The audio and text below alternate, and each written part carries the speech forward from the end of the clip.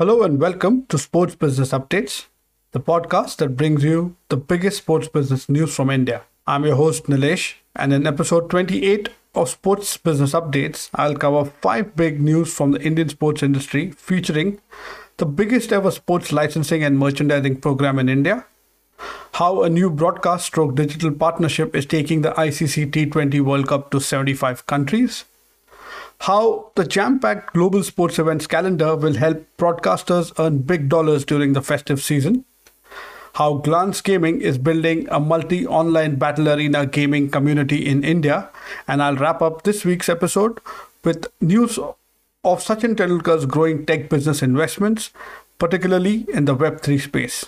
There's a lot to talk about, so let's get into the details.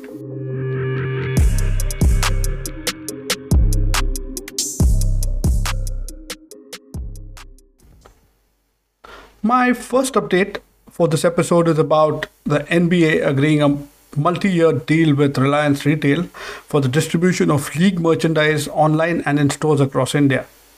Reliance Retail, which is a part of the conglomerate Reliance, is India's largest retail group with more than 15,800 physical stores across the country alongside online stores as well. Reliance has already started selling team and league merchandise this week, and that includes apparels for adults and children, accessories, back to school supplies, toys, and collectibles. So, this has to be the biggest licensing deal in sports in India.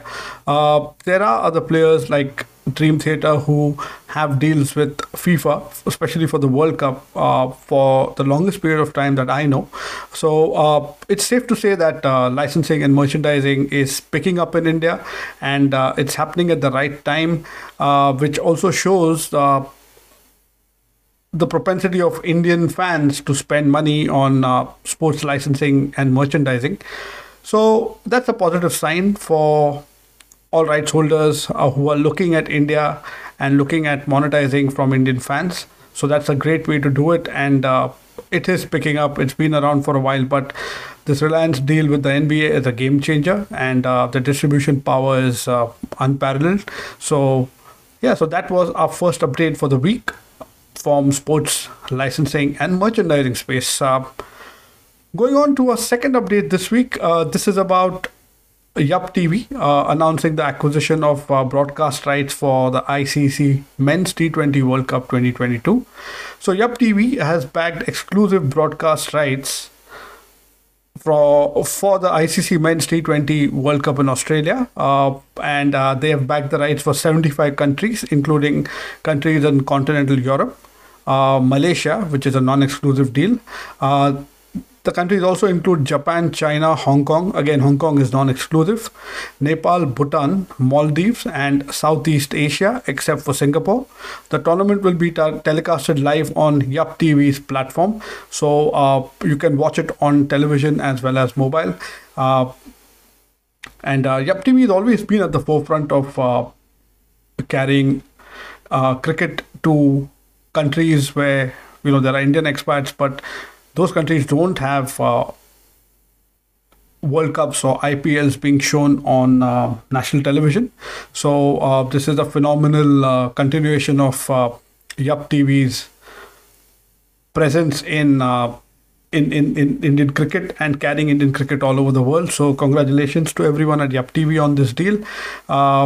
And that brings me to update number 3 for this week, which is about sports channels and inventory sales during the festive season in India.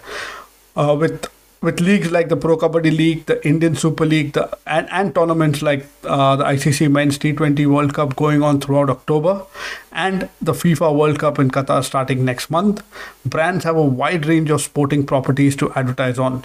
With a busy sports calendar coinciding with the festive season of Diwali, the broadcasters are set for a double bonanza. Industry estimates suggest that the inventory sales of these sporting properties can rake in more than 2,100 crores for television and OTT.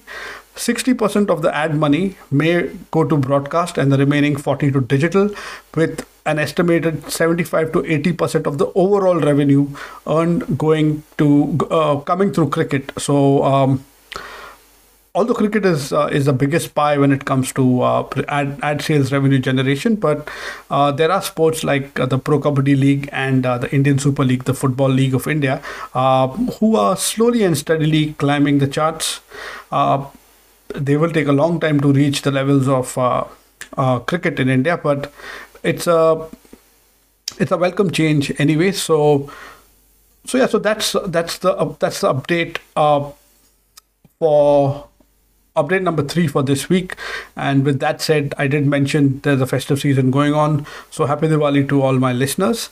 And happy Diwali to everyone who's celebrating all over the world. So with that said, I have the next couple of updates are from the gaming and sports NFT sector from India. So our fourth update is about Glance Gaming, which is a Indian gaming and game streaming destination, which is a business unit of consumer internet company Glance. So they have announced a partnership with Crowd Control Esports to live stream India's first ever Pokemon Unite tournament, Pokemon Unite LAN tournament, also known as AAYO PokeCon 2022. Pardon my ignorance, but I'm not too sure if it's AO or AAYO. So I'll just be safe and call it AAYO PokeCon when I refer to this particular news. Moving on, there are over 100 teams that have registered for the AAYO PokeCon 2022 tournament, out of which 8 have made it to the finals, and they're vying for a prize pool of 10 lakh Indian rupees. Glance Gaming has already streamed the preliminary stages, the fixtures, the qualifiers, and the leagues of the tournament with an average of 1 million daily unique views on the channel. Glance Gaming currently has over 20 million live stream viewers who watch nearly 1,500 gaming live streams on the lock screen every month. Overall, the gaming platform has close to 65 million active users who also enjoy 400 plus casual to hyper casual games on the platform. Besides India, Glance Gaming has also strong presence in countries like Indonesia. These numbers are simply mind-blowing. That's all I can say. Because this just goes on to show the importance of esports in India and esports consumption in India, particularly. It's a myth that games like PUBG or Battleground Mobile, as it's known, or Valorant, or any of these shooting games that are big. Of course, they're big in India, but there's also an audience for games like Pokemon, and there is a massive community around that. So there's a lot of opportunity for growth when it comes to esports streaming and participating in tournaments like this.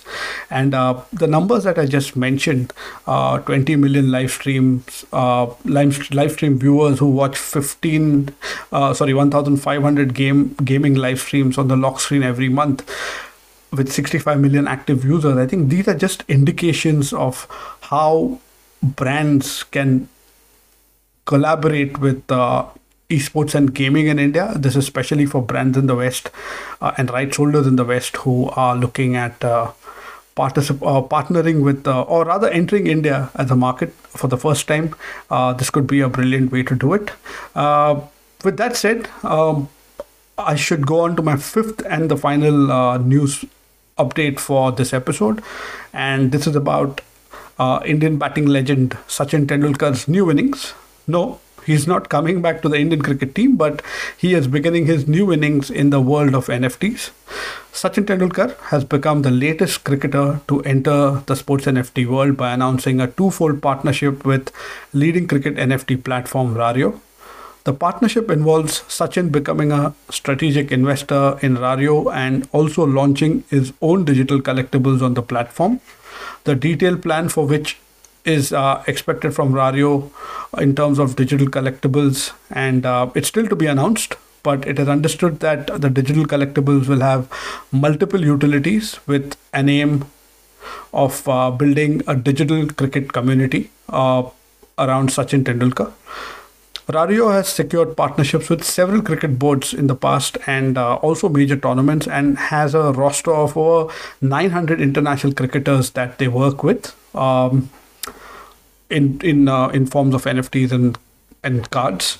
Polygon Studios and Animoca are partners of Rario, and the platform has sold over 150,000 NFTs since 2021, which is quite impressive considering how the NFT world, how NFTs are getting a battering in terms of global sales.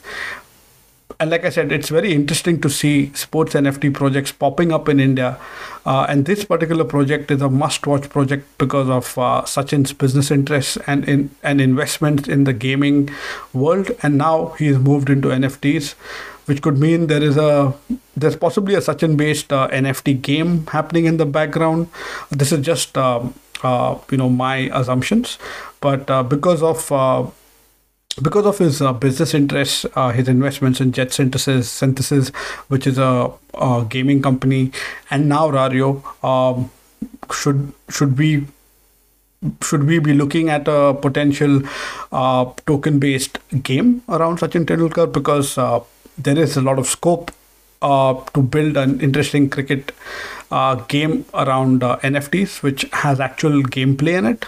But yeah, these are, like I said, just things that I feel should happen. Maybe I'm thinking ahead of time, but it's good to be an optimist, isn't it? So that's just me rambling about what I would like to see from this partnership. With that, I come to an end of episode 28 of Sports Business Updates. If you are listening to this part of the podcast, I want to thank you for tuning in and listening to the complete update from the sports business industry of India. If you're interested to listen to other episodes of Sports Business Updates, the podcast series, a reminder that they are all available on Spotify, Anchor, Google and Apple Podcasts, and Pocket Casts, and a few other podcast channels. So please listen to them and share them with your colleagues and friends.